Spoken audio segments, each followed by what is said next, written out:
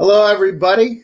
My name's Gary Fowler, and it is great to have you here today on GSD Presents Silicon Valley AI and Tech. And it is with great honor that I introduce my friend, Greg Shepard, the CEO and founder of Boss Capital Partners, serial entrepreneur, angel investor, Forbes author, keynote, and all-around nice guy. So with that, Greg, it's great to have you here today. Oh, thank you so much. And thank you for the kind words. I really do appreciate it. So, it's amazing the things that you've done. So I was looking at Pepper Jam and I mean, it's like, so in 3 years, you put some deals together, Greg. What's the, your entrepreneurial journey like? I mean, you've done Ad Assured, you've done this eBay enterprise marketing stuff. What's Greg's journey like? I started when I was like 19, and I started building smaller companies. And then when the .com came out in the 90s, I started building software companies. So earlier, I did a biotech company, an applied environmental biotechnology company. I sold to a public company out of Canada. I did a bank when I was in my early 20s. When you did a bank? Yeah, I started a bank that was a lender for, we took lines of credit from bigger banks and sold them to smaller banks, basically, and we would buy loans from them, all different types of loans and stuff like that. So I was a wholesale rep before that. And then I decided to go off and start my own thing.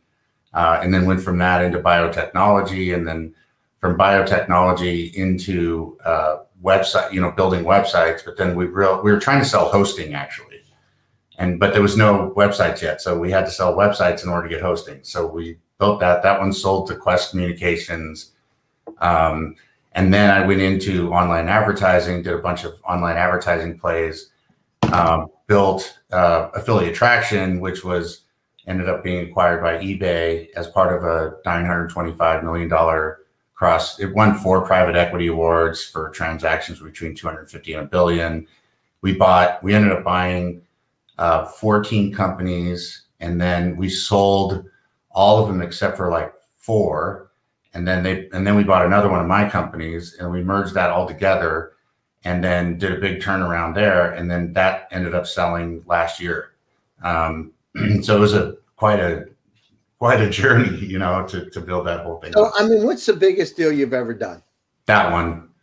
Yeah, I'm not like you've done bigger deals than me. I've done 900. No, Greg, I'm a country boy. I'm just a country boy. I happen to be on original management team, a ClickSuffer. I'm just a country boy from Pennsylvania. But I admire you. It's amazing to go for, the things that you've done, a bank to, aggregating these companies together and really changing the fabric. And now with Boss. And I mean, it's just, so with Pepper Jam, is that where you aggregated them together and you sold them off separately? Yeah, Pepper Jam, we kept. So Magento was one of them that ended up selling for $1.9 billion. And there was a whole bunch of little ones that we sold off. And then we rolled all what was left over together to create what was Pepper Jam. And that was a huge project. I mean, it was a monster situation, and there was a lot of people involved, some really amazing people. And it did really well. And then when Pepper Jam, after I was done with that and I was able to sort of step out, I decided to go into politics for a little while. So I spent 3 years working with congressional candidates and senators and stuff. And then I realized that politics was I wasn't going to be able to make a difference there because I wanted to give back. And it was just like a giant shitstorm. And I just couldn't even, it was just insane, and I was like, okay, I'm not going to do this anymore. So then I decided, well, I've been working on this Boss thing, but it was just for me. I just used it for myself. And, so I could build businesses faster. I wanted to be able to do it faster and quicker and make less mistakes and use less money to do it and stuff. And then I decided, well, what if I just started sharing that? So I just started sharing it with people. And then that ended up getting me the book deal with Forbes. And then the book deal led to Covey, Stephen Covey's son, David Covey, doing a curriculum, which led into the school and the universities. And it's become quite a deal, but it's all to help entrepreneurs. I came from nothing, and I found that 4% of people have the ability to get out from underneath nothing and have something of value. 98% of them do it through a windfall, and the 3 windfalls are, believe it or not, lottery, inheritance, and starting a business. 75% of them do it by starting a business. So I figured I could really help by helping the 90% failure rate and trying to improve the number of entrepreneurs that succeed by teaching everybody what I did. You know, I've done 14 and all of them have exited. So it's, you know, that's kind of like what happened, you know, is all with the idea of trying to help. So you help. Now, what do you look like? How do you you got all these companies together. How do you determine who you want to partner with? Now, do you have a core team, or I know we've talked to your partner before, but how do you do that? Like, how do you make and say, that's the person I want to work with on this project? What do you do? This time it was a little different because I had been doing this now for 25 years. So basically I just went and got all the best people that I had worked with over the 25 years. So CEOs, CMOs, CTOs, just everybody I could find. That I'm still bringing some in. Actually, I had to actually wait until Pepper Jam sold again before I could get access to some of the people that I really wanted to get. So we're pulling in all of the best people that I had along the way that have used BOSS, you know, because some of these people have used BOSS for 17, 18 years. So BOSS stands for Business Operating Support System. So people know. Tell the audience a little bit about it, because I'm sure they're curious. We have startups and entrepreneurs literally from around the world, from Africa to Indonesia to Europe to Russia to Belarus, Ukraine. I mean, what is it? Tell us a little bit about it. Oh, yeah, sure. So basically, what I did is I was, throughout the 20 years, I was studying ways that people built businesses and different, what I call operating systems. So things like Six Sigma and Lean and Agile and all the different flavors in between all these different things. And in that process, I spent a great deal of time trying to test different things. So I would test something out for like a year, and then I would run something else for a year. And I found out that some of these operating systems, pieces of them worked, but everything was very stage appropriate. So one of the big epiphanies I had was developing a life cycle of a startup, from vision all the way out to an exit. And then I started studying where are the critical points. And so you start to learn that failure happens, the 90% fail in the first 5 years, basically.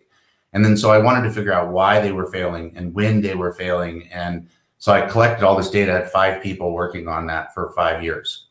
And then took BOSS, which I did before, and then started modifying pieces of it to wrap around and make sure we focused on the areas where people were actually failing, right, where they would just tumble, and then built out a program.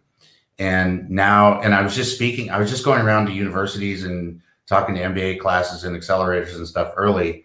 And then it got a lot of attention from the universities, and then it turns into a curriculum, and that's kind of what it is. But so part of the concepts are, you know, starting with the end in mind. So basically, what I found is that the failure rates excel if the entrepreneur and the investors don't have an end goal in mind when they start the first time, right? So when companies acquire other companies, they're doing it for some sort of a strategic reason, right? So the majority of the time you get the highest multiples when you sell a business to somebody that's optimizing what you've built. So you have companies that buy companies to make or save money. Right. So a friend of mine sold Amazon Robotics, their thing, that's to save money, right? They got rid of headcount and they use the robots, versus buying a company to increase your revenue. On the increased revenue side, the equation is pretty simple. If you think that these companies have, you know, maybe they have 100,000 customers and they're paying, you know, they've already paid the customer acquisition cost, right? So their CAC to LTV ratio is flatlined. So in order to grow their revenue by using their existing customers, which they've already paid for, to get that CAC to LTV up, they have to increase the lifetime value. And they do that by buying other products that sell to that customer. So going back to where I started, if you start out and you don't make sure that your ideal customer profile and persona are the same as your acquirer, and you get down the line, you realize that you're going to have a big problem. And you may be spending money in the areas you don't want to be spending, getting customers that you shouldn't be getting because they don't like them. They don't match up with their. So you have to start out by saying, these are the people that are going to buy my business. This is what they need. You think of them the same way you think of a customer, right? You wouldn't build a product without having a customer. Well, why would you build a business without having a buyer and a profile? So you understand exactly what they want. That whole thing, when I started to talk about that, got a lot of interest. People were like, oh my God, I've had a lot of deals that fall apart, 3 rounds, 4 rounds down the line because I can't get a buyer. Well, that's because, you have to plan that in the very beginning. Especially if you think that, somebody's going to buy a company for top line, they're going to buy a company for bottom line, they're going to buy it for market share. Understanding who the buyers are, why they're going to buy you, allow you then for the next 5 years to build the business to suit a series of different buyers that have the same ideal acquirer profile. And that was a fundamental piece, because now you can track and trend your company towards that the whole time, which then fixes the investor confidence issue, right? Because investors are looking at it, they're going, okay, we're trending towards this, we're trending towards this. And we know these companies have the behavior. You can go to Crunchbase and see what the acquisition behavior pattern is of acquirers, right? You see that they buy a company, they take a break, they buy 3 companies, they take a break, whatever the scenario is, and you can see their strategy, right? Are they doing a walled garden? Are they trying to add revenue? Because you can just do a basic research to figure out what they're after. And so all of this is in the North Star, which is the beginning of Boss. The rest of it is wrapped around that concept, right? Stage appropriate growth in line with the North Star, which aligns with where you're heading to in the first place. I tell people, I'm like, basically you need a GPS, right? And when you have a GPS, you have to know where you are and you have to know where you're going. And I tell people, I'm like, would you leave house to go on vacation without having any bags packed because you don't know where you're going? I mean, why would you do that with a business, right? You start out understanding where you're going and when you're intending on getting there and what the outcome's going to be like when you get there. And then you build the business, which is ready, aim, fire versus ready, fire, aim. So, that was the beginning of it. And that's how I was able to, businesses used to take me like 10 years and I can build and sell a business now in 2. So, wow, that's incredible. 2 years. So Greg, I got a question for you. What do you do? And I had this happen to me with Eva, our company. We went from a B2C model and we did our customer development, et cetera, got a lot of customers, but it just wasn't the right fit. And I had to pivot the company and move to a B2B model. How does it work? Because I visualized, Google like search for the personal cloud. What happens when you pivot midstream and you have a visualization of these are the customers that are going to buy you, and it really changes from a Google to a Workday or, Atlassian? How do you do that? How do you incorporate that into the model? Yeah, so that's the cool thing about Boss, is that because it's modular and there's it's very prescriptionary, but there's a lot of freedom in between. So you think of it as like a bowling alley with the guards up, right? So you see the pins at the end, you know where you're going, but you got guards. So if you want to pivot, you just go in, you change the North Star, and then the rest of Boss will just wrap around that, right? So I tell people, I'm like, whatever you put in the North Star, that's where you're going to go. Like, it will take you to that place. So be very careful what you put in there. And if you want to pivot, you'll be able to pivot just by going back and changing those parameters, because it's if you follow the directions, the logic of the system and the directions, it just guides you there, just like a GPS, you're following the GPS. Greg, it's funny because last week I had a 4-star admiral, the number 2 guy and the former vice chairman of the Joint Chiefs, Bill Owen. And he told me the same thing. And then Per Wimmer, who works with Richard Branson, founding astronaut of Virgin, multiple companies. I've heard this many, many times that and I talked about on a TEDx is that you need to visualize where you want to go as a company, and people don't do that. They just throw stuff against the wall, if you know what I mean, and see what it fix. But that's not the way to do it. You got to set your goals and sights and move towards that direction, and with some purpose, or you never get there. Yeah, absolutely. I mean, it's like anything else. If somebody says, you want to lose some weight, and somebody goes, oh, it's diet and exercise, that's not enough, right? And it's not enough to say, okay, what specifically and when do you eat, and what specifically do you exercise and when do you do it? You still have to, it comes down to it when you're sitting there in front of a donut, or you know, you're saying, oh, should I go for? You're making me hungry right now, Greg. I know, right? I mean, so I struggle with weight. I right? like donuts. Yeah. Well, yeah. I mean, you know, so it's a you know, it's that kind of discipline, right? But it helps when you have a guide, you know, when you have a Sherpa kind of walking you through this process. And it helps when somebody's like, look, this is going to be hard, and the person's like, this is really hard, and it's like, yeah, that's normal, you know, or, you know, hey, watch out, because a lot of people fail right here at this point. Mm-hmm. You know, so it really matters it really matters. It's hard to explain, but when you look at the data, if you really dive into the data and you look at why people are failing, and then you look at the details of that, I mean, this was a huge project, right? There's 120,000 pages of data, and then there's, you know, 1,200 in-person interviews. And, you know, I interviewed the Navy SEALs, I interviewed the first fighting wing of the Air Force, CIA, you know, police, fire department. I was trying to find out what people do in process and what people do in emergencies, Mm-hmm. you know, to master sort of this thing. And so I went to the places that have the most organized way of going about execution. Mm-hmm. And then I went to the places that have the most organized places or ways of handling a long-term goal, like the military. Mm-hmm. Right. So, you know, it's been a you know, hell of a journey, but it really, I mean, it works, you know, I mean, like I mean, you could talk to anybody that's used Boss and they're like, oh, this is amazing. You know, this is the most incredible thing I've ever used. And the thing that's really cool about it is I like to think of it as being open source. And so what that means is that, because what I noticed is that a lot of the other operating systems, they sort of like, they're still good, but they fall out of favor. Mm-hmm. Right. So you've been around as long as I do. So you've seen these things come in, and they're like the hot thing at the time, and then something else comes in, and then it kind of falls out of favor.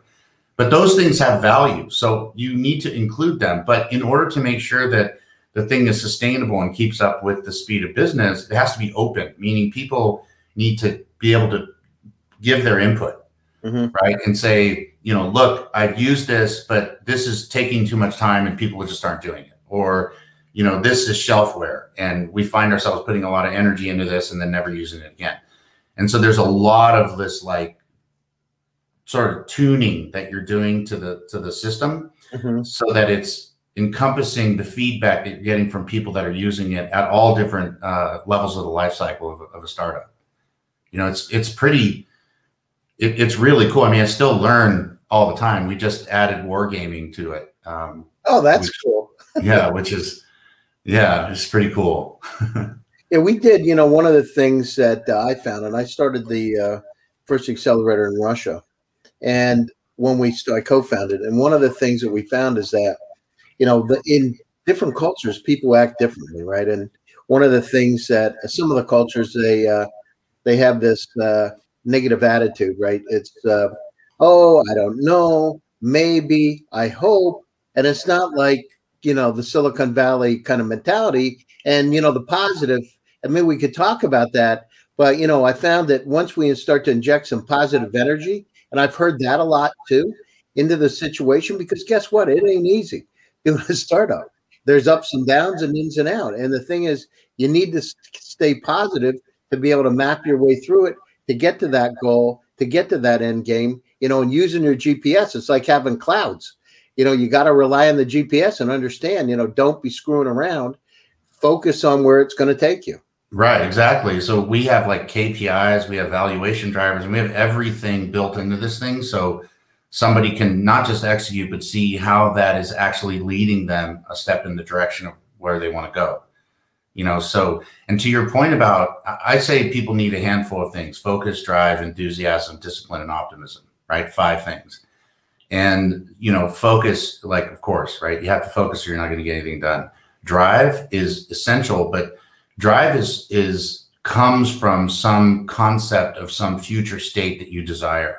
Mm-hmm. So having a North Star already adds that level of drive. And enthusiasm is being excited about what you're doing, right? And so Simon Sinek does a really good job of talking about your why, right? Mm-hmm. And so the enthusiasm comes from that, and enthusiasm is contagious. And if you have an environment where people are enthusiastic, the outcome is going to be substantially different. You're going to keep those people. Discipline is, I think of discipline as the tool out of the handful of things that is you pull out when everything else fails you. You know, like you're feeling a little down, maybe you had a rough day, and you get up in the morning, you're like, oh man, I got to deal with this thing, or you got to just pull yourself up by your bootstraps. I use discipline for that. And the military does a really good job, right? They're like, I don't care how you feel, and I don't care what your mood is. Get your boots on, get your rifle, and let's go hit, you know? Yeah, but they don't say it that nicely. No, yeah, it's a little more brutal than that. Well, you know, I did a TED Talk a few years ago, and I talked about three things: POV, passion, optimism, visualization. It really fits into what you're. Yeah, exactly. That my TED Talk was about the handful, so it's a lot. Yeah, it's very. Yeah, you and I share that. It's part of it. You know, that's part of it. And once you have that, you have some fun, right? Because when it's all said and done, life is about being happy. You know, whatever happiness is, it could be the littlest thing. You know, sometimes we go out and watch birds. Sometimes I go in the sports car, or just whatever happiness is. And if you enjoy and relish in those happy things that are around you, and take the time, by the way, I say, look up in the sky. How many times do people not look up in the sky? And I'm not talking about seeing a plane come in with a relative. I'm talking about just look up. Yeah. Yeah. See what's up in the trees. Look at those beautiful birds and simple things. And your life starts to come together in a very interesting way. It changes things. Yeah, totally. I started meditating about 3 years ago, and I had not realized that I was living my life based on the past and the future, and really not enjoying what was happening on a day-to-day basis. And it changed everything for me. Like moments like now, as I'm talking to you, Gary, I'm very present with you, right? I'm here with you. I'm focusing on this conversation. And I find that has brought me a lot of happiness, instead of always being focused on the next thing. You know, like Buddha said, you know, the past is history, the future is a mystery, and the present is a present. That's why they call it a gift. Mm-hmm. And so I focus on that, and I find it every day, every call, everything I do, it's just more enjoyable, right? And I think that the last part of the handful is the optimism, right? Just being optimistic, meaning that you think you can make this thing happen. So every year I choose some thing that I think is impossible for me. So, you know, I've done things like wrestled a crocodile, bullfighting. I ran a marathon. I rode a bicycle 525 miles. I've climbed 14,000 foot mountains, you know, stuff like this, right? Climbed El Capitan. And I've been doing this since I was 18. And I found that the optimism is believing that you can do things that even to you seem like they're impossible, but you've seen other people do them, and you remember that we all have the same hardware, right? It's just the software that's different. We all have the same brain. We all have the same, you know. Mm-hmm. So you realize that if you program your software to think that you can do something, it really changes your ability to actually make that happen. You know, what you can believe and conceive, you can achieve, kind of thing. I agree 100%. I mean, I remember on your show, I was talking about, you know, martial arts classes, and a Korean grandmaster who couldn't barely speak English. And so I'm going in for my black belt test, and he puts a cinder block up. But he, you know, normally you have it on the ground, which is easy. But he said, I have to hold it in one hand and I got to smash it with the other one. Well, try that, because your hand moves. You lose a lot of the power, right? Yeah. Is this April Fool's or whatever? And I remember thinking about it, and he was like a very serious guy. So you're talking about a guy started training when he was 6 years old, and he's probably 40 at the time when I met him, and he's a world champion at Taekwondo. And I'll never forget. And I thought about it, and I thought, you know, I said, Master Kwan, he could barely speak English, Grandmaster Kwan. And I said, what is it? And he said, you need to think about being on the other side. Only think about being on the other side. And I thought, well, you know, I've wanted a black belt for, 13 years. I put one on the wall when I was a kid. Anyhow, I went out and I did smash through it. And I'll tell you what, Greg, I don't know about you, but when you do exactly what you do, and I do it a lot too, I test myself. Yeah. I feel really good. Something happens where you understand you still got that. I say it's like having your knife sharp all the time. You know you can still do it. Totally. Yeah. And yeah, exactly. That's a really good way of saying it.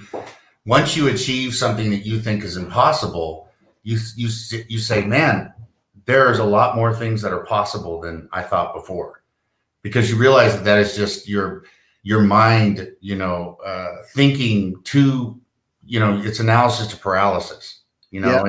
and then you realize that, you can actually pull this stuff off. You just have to break it down. And that's what Boss does. So I use Boss for. I love it. I mean, that is like, and that's it, because, and the older you get, I don't know if you notice it, people reduce their risk, and they don't want to think like a child. They don't want to like open themselves up. And part of the reason they start to change is because they start like narrowing themselves in. They don't want to explore things anymore. And the more younger you stay. Here's another thing. And I'll tell you, I went out to dinner with the right-hand man of Rupert Murdoch. And, I don't know why they asked me to go. It was at the Palo Alto. But the brother of the founder of Google, Carl Page, was with me. And Andras Chaginski was his right-hand man. He's the guy who bought the Wall Street Journal for like $4 billion. Okay. And I'm sitting alongside of him. We had a couple wines. And he said, I've studied 3,000 entrepreneurs. And I said, what's one thing that entrepreneurs, the most successful entrepreneurs, have in common? He said, amnesia. What do you mean? He said, they never talk about the past. They don't let it anchor them and hold them back. That's true. That's absolutely true. Yeah. I mean, this is actually a pretty interesting thing. When I first started running for the marathon, I have asthma, right? So when I first started training for the marathon, I think I made it less than a mile, but a year later I ran 26.2 miles, or actually it turned out to be a lot more, because I ended up going on some turns wide because I was so slow. Everybody was passing me up, but yeah. So no, I had a princess run past me that was probably 70 years old, and I was like dressed up like a princess, and I was like, man, I just wanted to make it to the finish line. But you do, right? You make it to the finish line, and you realize that if you can do that, something that is really inherently physically or mentally difficult for you, that you could do a lot of other things that aren't nearly as difficult. Agree. And if you don't keep it sharp, if you don't continually test yourself, you lose the edge. And it's harder to get back if you lose it for a while or you give up. It's harder to get it back. It's not like you can do one more thing. You've got to do several things, at least I do, to get it back. So I always try to keep the edge sharp. Yeah, exactly. Yeah. It's very, very true. There is a level of maintenance, and then there is a level of stretch. There's the level of maintenance is just keep on your game. And then the stretch is like, in order to maintain the high water mark, you have to push yourself over where you're comfortable just to maintain the high water mark that you set already. I don't know if you remember Sun Microsystems years ago. So I had lunch with Scott McNealy about 2 years ago. And I remember him one time telling me a story about, always go to the areas that you fear the most, because you're going to learn the most. And I had lunch, and I reiterated that to him. We're sitting around, we were laughing. But it's true, because if you do that, those areas that you fear the most, you learn a lot, and it changes you. Yeah, absolutely. Yeah. It's interesting that you don't see the world through a lens, and the more you sort of stretch your understanding of things, the more color you see. Yeah, I agree. 100%. And the older we get, the lenses change, because we change them, because we change ourselves. We want to take the risk. We don't explore. Right. Yeah. So we're coming up to the top of the hour. Question for you. So we have startups, entrepreneurs from all over the world. If you would give them advice on to be successful, I know we talked a lot of things. What's one thing that you would tell them that's critically important to achieve success from your perspective? I would say that the handful, so focus, drive, enthusiasm, discipline, and optimism. And then I would say start with the end in mind. Like, understand what success looks like to you before you even start. I think that that's really important, not just for Boss and the business stuff, but also, you know, putting that in your brain. You know, I mean, there is a lot of science behind the fact that if you say something, you're listening, you know. And I had this Deepak Chopra, who I got to spend a little time with. You know, he said, so if you don't believe that your mind hears everything and programs it, he says, don't think about a carrot. Just don't think about a carrot. And he's like, what's the first thing you thought of? Yeah, exactly. You're right. So Teresa said, you know, it's not about stop war, it's pro peace, right? And so you got to really reprogram yourself, and you know, you're 100% right, and you got to go down through, and that part of it, I call it painting pictures in your mind. You got to paint the pictures, and I don't know if you're like me, Greg, but I don't always tell people about the pictures I paint, because when I tell them, they don't believe it, right? Yeah, like, totally, absolutely. Yeah, it's like, come on, don't tell me the BS. It's like, come on. But when you do it, it's like, oh, I can't believe it. And so, it's amazing. In fact, I just had it happen. You know, I wanted to get the mayor, you know, everybody's talking about people leaving Silicon Valley and going to Miami. So I just before the call got the mayor of Miami Beach to agree to be on the show next week. And so here's something I visualized. So it is incredible. You know, Greg, I want to tell you, it's a great honor to have you on the show, and I appreciate you taking your time. Where can people reach you if they want to get in Boss? How do they get involved with it, and what's the best way to get a hold of you? My website is gregoryshepard.com. And then there's bossstartupscience.com for the school, and Boss Capital Partners if you are raising capital. That's where the fund is. All right, super. So I want to say thank you again. Thank you for taking time out of your busy schedule. It's greatly appreciated, and I look forward to future conversations with you. Look forward to working with you. Yeah, thank you. I really appreciate it. All the same. Thank you so much. All right. See you later. Okay, bye.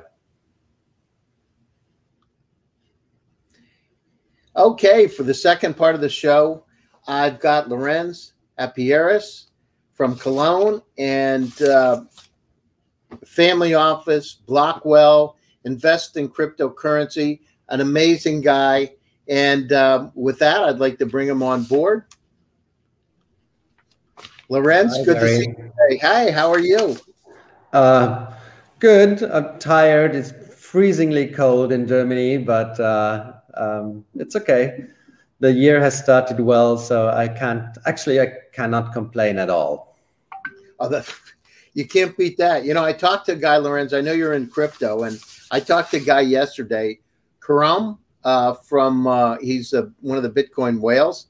And I've never heard anybody in my life that had been up like $5 billion in one like day. You know, I mean, I'm like, this is crazy. I was telling him about, you know, this company, Click Software that I was involved in, was sold for a little over $1 billion. But I felt funny telling him because it did it in a couple of hours, right?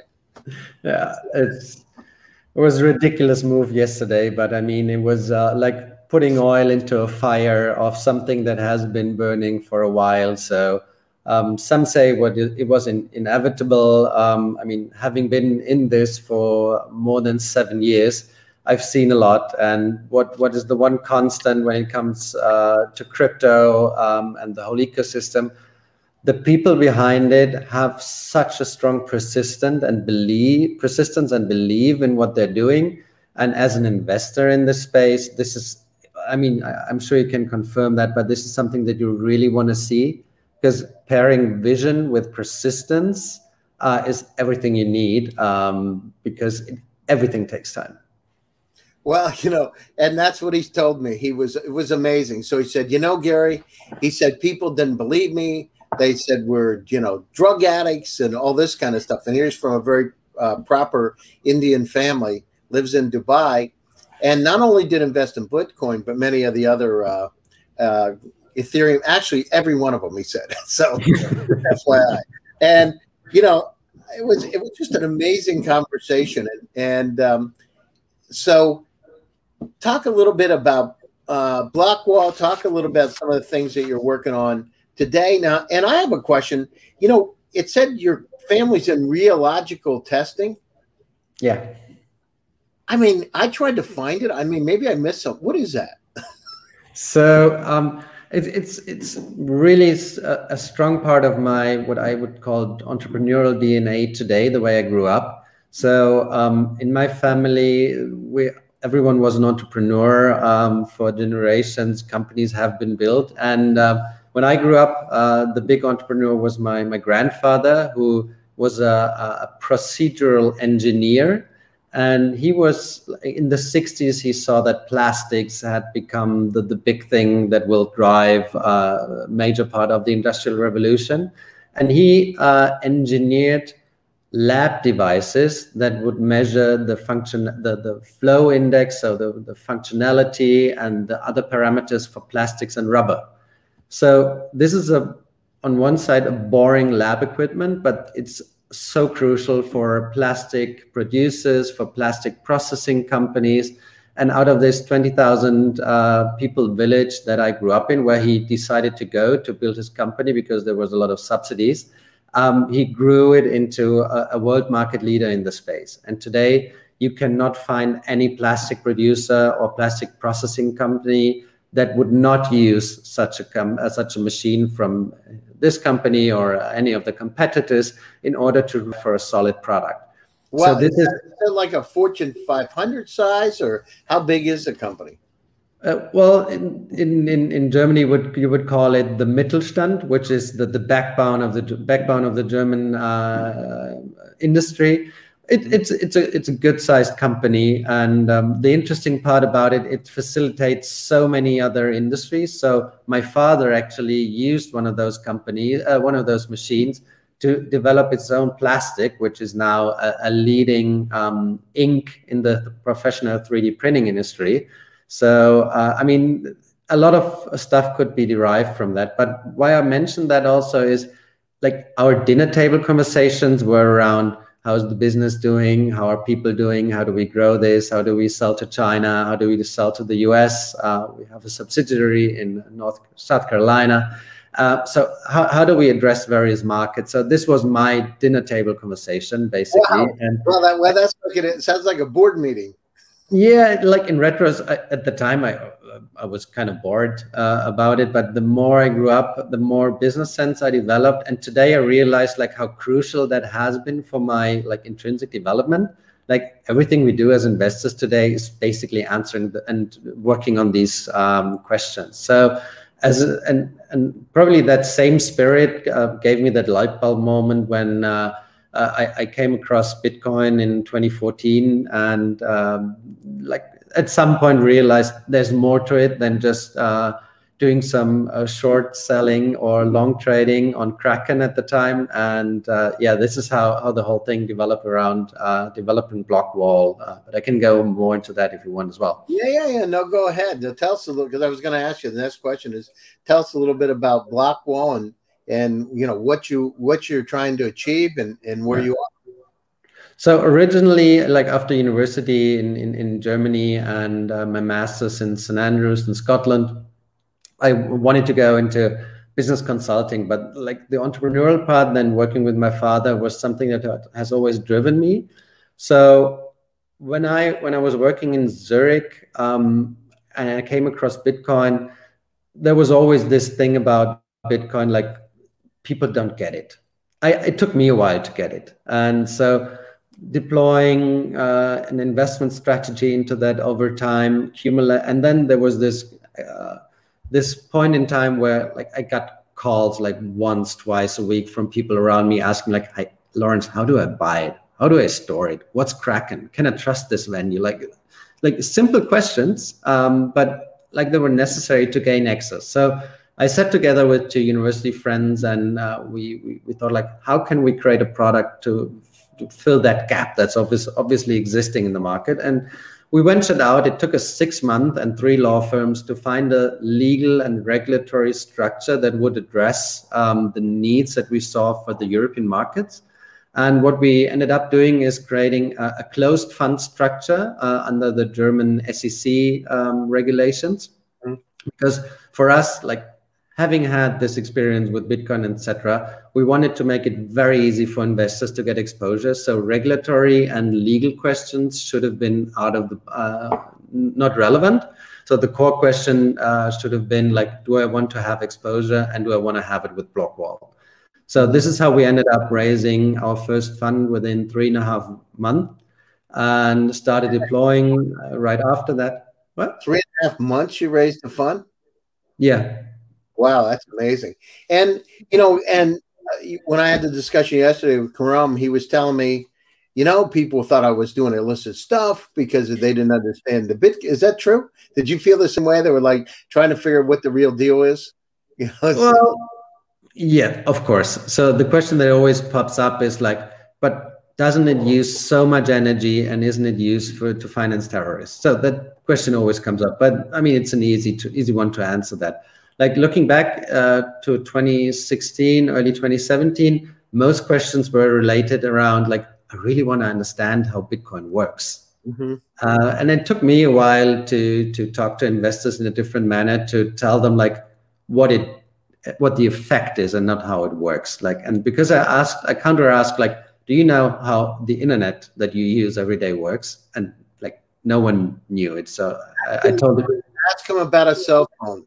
Ask him how a cell phone receives calls, right? It's pretty simple. Exactly. I mean, where are the, well, you know, it has, you know, it's getting something that's wireless transmit. Where exactly? It's Yeah, exactly. So we trimmed down our narrative, we pitched differently, and ultimately the investors that we found, and you must know the VC investor landscape in Germany and German-speaking countries, which were our target group for the first fund, they're not as avid to invest into VC topics as you would find that in North America. So the pitch was a lot more difficult. But we found some that have high net worth individuals, single family offices, one trust, who understood they got this ticklish feeling about this topic and they wanted to participate and they just trusted us. So this was really our origin story around the first fund. And we built that around the thesis because we only invested in token. There's value behind these decentralized networks that will mature into actual applications. And then 2 years in to the fund, actually 1 year in, we saw applications arising. So we conceptualized our second fund that we're about to do our first closing on, that is complementary to the first one and invests in early stage startups that are using blockchain as one of their tools to build better B2B enterprise solutions. Because at that level, the value creation is not on a token, but on an equity level, because they're creating revenue by selling it against euros or dollar contracts. So we built that and we've been raising for that. And I mean, the momentum in particular in these days is very good. And what we also found in Europe is that corporates are very, very interested in this. They are also the core target group for the solutions that we see that are being built. So we used the pandemic times, which was a bit of a blocker in terms of fundraising, to really think like, what do we need as a platform to be better suited to invest and also create value down the road. So we teamed up with a Canadian group around Don and Alex Tapscott, who developed the Blockchain Research Institute, and we built the European hub for that in order to be the research, education, and then also value creation bridge for European corporates. Because at the end of the day, you want to be something like Tinder. You want to hear the whispers of the corporates, you want to see what's being built on the startup level, and you want to do matchmaking. So we built that, and as a platform, we feel very well positioned. We see it from the responses of, again, very difficult to raise topic around venture capital, that this in particular is something that's of interest and that corporates and family offices are keen to invest in. And that's what we do. And we've built many great relationships with LPs. A lot of them want to invest because they want to co-invest for strategic and financial reasons. So, I mean, I'm not telling anything new to you, but I mean, for being sort of a niche investor, only focused on blockchain, I think we've come quite a long way. And also what's unfolding at the moment is when we look at the solutions that are being built using this technology, they're industry agnostic. So we speak to so many different people for so many different reasons, and that makes our work so fascinating and interesting as well. That sounds great. And where do you find the companies, and what kind of companies are you looking for today? Like, I know you said blockchain, but where are you looking for those companies? So we have three different approaches. I mean, obviously, there's a bunch of deal inflow that comes naturally. We screen that. And then the second and third more important pillars are our outreach. So we have done a lot of research. We have a strong opinion on which areas we find where this technology and the supporting solutions create value within the fund's lifetime, which is within the next 10 years. So we're actively looking for that. And I'm going a bit into how we do that as well. And then the third pillar is really the network that we've built over the past 7 years of investors that appreciate our knowledge of the technology and look for us as a co-lead, as an early stage investor where they could then come in at a later round, because we're focused on pre-seed seed predominantly. And most investors that are looking, VC investors that are looking at blockchain would typically start to invest on a Series A level. Mm-hmm. And in terms of outreach, so the second pillar within our the think tank, the Blockchain Research Institute Europe, we are also conceptualizing a build program where we're looking for solutions together with corporate partners that are then being promoted to attract talent to exactly center around those solutions that can be built and financed. Now, how does it work? So you got the corporate partner. Are they looking for a specific technology, and what are you, an enabler, or how does that work? So that, like, to put it very simply, they come to us and they say, well, we have a few issues. First, we need to identify where these solutions, no matter whether they're based on blockchain related, AI related, or anything, whether any of these solutions make sense to us in order to improve our status quo or be a potential positive disruptor to our status quo. So that's where we work together. And based on that, we listen to the whispers on where they are most willing to look to test solutions. And then obviously we match that with the deals we see and the solutions that are being built, and to create pilots and potential first customer interactions. And when I speak about corporates, some of the most agile ones are some of the largest ones in Europe. So that's quite positive to see. Predominantly in like old economies, auto manufacturing, telecommunication, and also energy, which is very interesting because they've realized, well, our processes are digital already, and how can we automate them? And at the end of the day, blockchain provides for a trustless automation of already digital processes. And that's where we bridge the gap and then translate it into other industries where that solution also works. Now, what about, sometimes, and I worked in Germany a bit, and we have a couple of German companies in our portfolio. How is it, the one thing, so the German startups were saying, oh, the German corporations don't understand, we need the Silicon Valley mentality. What is it, is that true, or is it misinterpretation? Are they as aggressive and as, as open to these novel ideas, or what is it like? So if you deal with a Siemens or you deal with a, Porsche or whatever group, how are they to deal with? Yeah, I mean, the common misconception that everyone in Germany looks like a Bavarian wearing lederhosen and drinking beer is equally wrong as that assumption.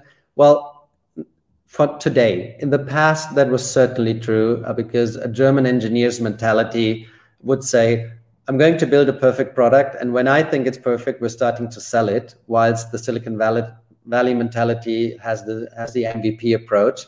And German corporates, in particular the larger ones, they either have hubs in Silicon Valley, they have innovation departments that are completely open, that are completely free to look what makes sense, and they have usually executive level access to implement that. So a lot has changed, and that certainly ties in with the fact that when we talk about Web 2.0, German corporates were certainly laggards in terms of adopting innovation. And this is put very generally, and there's certainly exceptions to that.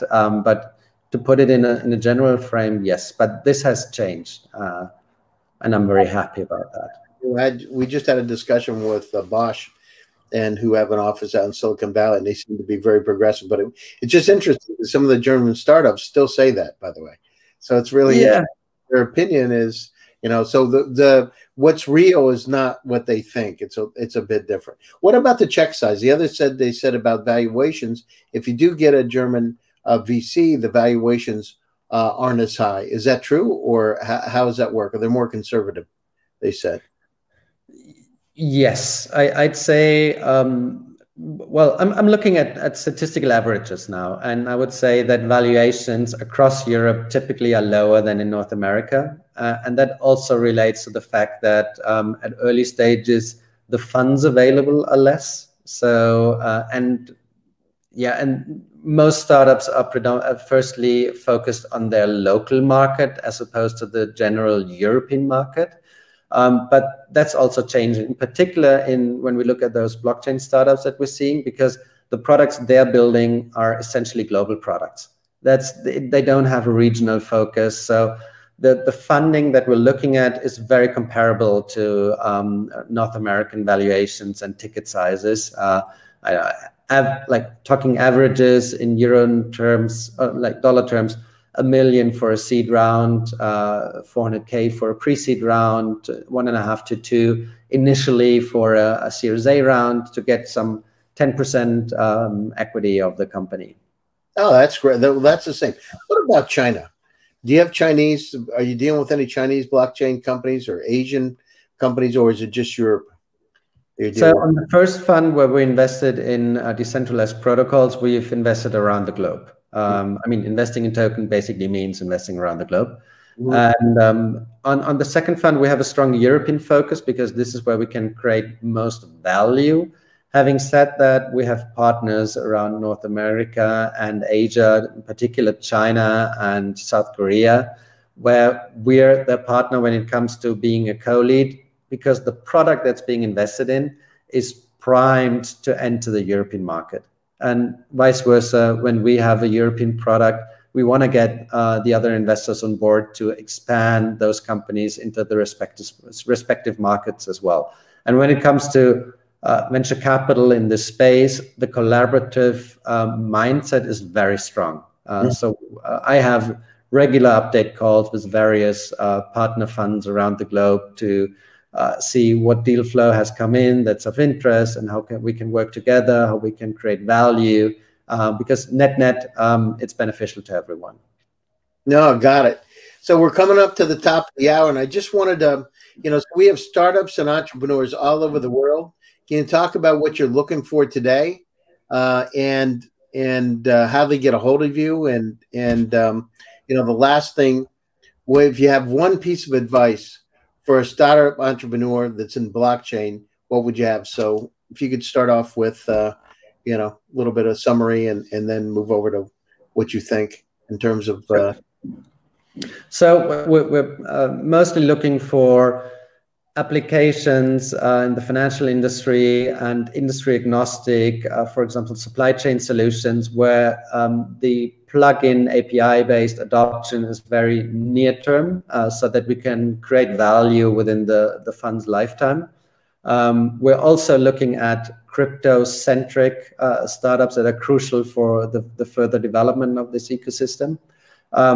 Pre-seed seed is our prime entry point. This is where we're best at, and you can reach us on our website, blockwall.capital. You can send us your deck at pitch@blockwall.capital. You can find me on LinkedIn, Lawrence Apiarius. And what I personally really love within entrepreneurial teams or individual entrepreneurs is this burning vision and persistence that even and he has to sell me his idea for me to get my money. At the end of the day, I'm just a challenging counterpart. the entrepreneur is always the first person that needs to drive and to be convinced that his vision, and the more disruptive it is, the more vision is needed, is the one that prevails. And we're just here to support that in every way we can.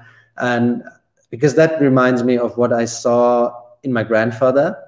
I mean, building a world market leader in an industry that didn't exist at the time, I mean, you need stamina for that, and need to look back to learn from your faults. But at the end of the day, just looking up and looking forward is what needs a good company in order to thrive. Yeah, looking up and looking forward. No, it's forward all the way. Persistent. And smiling. It's great. Lawrence, I want to thank you so much for joining us today. We greatly appreciate it, and look forward to continuing conversations. And let's keep in touch. And thank you again. Thank you, Gary. Thanks for having me. Take care. Take care. Bye. So I want to thank everybody for joining us today for another time. GST Venture Studios presents Silicon Valley AI and Tech. We have an incredible guest next week. We have the mayor of Miami Beach coming on, and we also have some representatives on Tuesday from Indonesia. So we're going to have a special event on Thursday of next week with the mayor of Miami Beach and why Miami Beach is a place for tech companies to relocate to. So thank you very much. Stay tuned. Great seeing you. And thanks for joining the show.